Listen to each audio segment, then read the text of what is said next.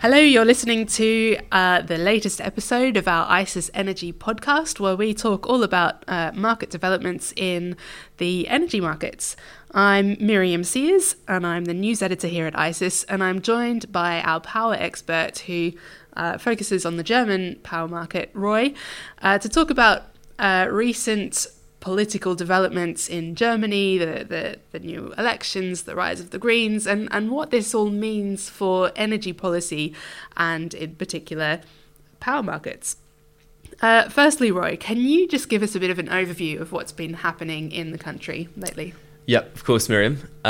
So about a month ago, we had these European elections in which the traditional parties in Germany, the two parties that form the governing coalition, the CDU and the SPD, both did very, very badly in these elections, and the Green Party surged. And this is increasing the pressure on the two governing coalition parties and their relationship. And there's increasing speculation in the German media and international media that the coalition is unlikely to last the full term. So we're seeing, yes, the Greens kind of polling in some polls ahead of both parties, which is, I think, this is the first time it's ever happened in the country. And obviously, if the coalition were to collapse and the Greens were to perhaps even be in the government, this would have a significant impact on German energy policy. Yeah, it sounds like a big time of change for Germany. What sort of an impact is this having in the country? So it's difficult to tell because obviously it's very speculative and it's very much around sort of is the coalition going to collapse, number one.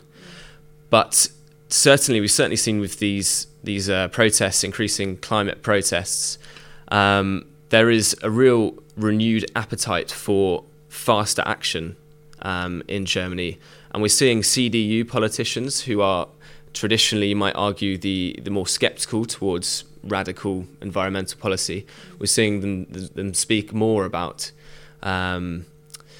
climate-friendly ideas. For example, the carbon tax that's being thrown around at the moment, though we think at ICIS that's unlikely to be implemented in the power markets because they fall under the EU ETS, there is definitely a possibility that it could.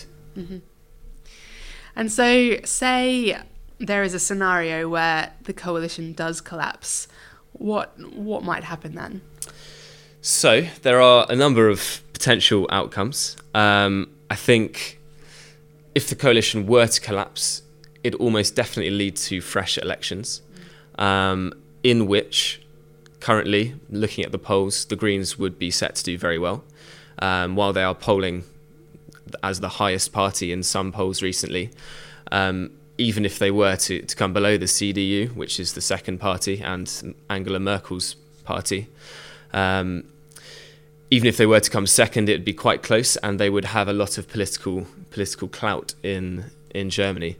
And so their influence will be felt in whatever policies were implemented by whichever government came after.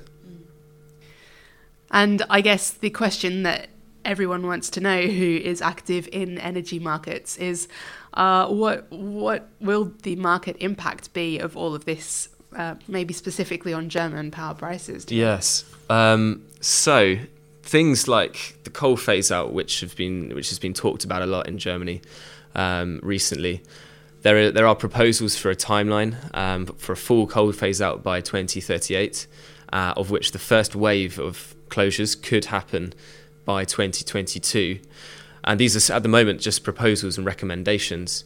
If the Greens were to come into power, we would likely see these recommendations committed to law. And you never know, there may even be a faster phase out. There are calls from some politicians outside of the Green Party currently in power for a faster phase out. And obviously the Greens potentially having a bit of power would add weight to this argument. And a faster phase out would certainly be bullish for German prices, because coal is a very, very important part of the energy mix. I think last year coal and lignite produced around 40% of German electricity. So yeah, very speculative, of course, but there is, as you said, definitely change on the horizon in Germany at the moment. And I guess it's too early for this uncertainty or these changes to be starting to be priced into the market currently. Yes, I spoke to some traders recently, particularly about the coal exit and whether it was priced in and all this sort of thing. And I posed the question, if the Greens do kind of rise and continue to rise, do you think this is priced in? And I have to say, a lot of them were uncertain. They seem to think the FAR curve was potentially the proposed phase out was potentially priced in, but yeah, the Greens are very much an unknown quantity at the moment, and it seems like every week we've got new headlines saying these CDU or SPD politicians are ramping up their climate rhetoric. So yeah, we don't know. Yep. We don't know really. Yep.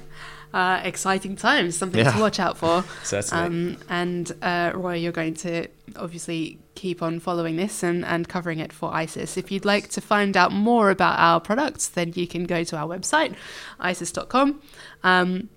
You can also subscribe to our podcasts via iTunes or Spotify, and we'll be back with another podcast next week.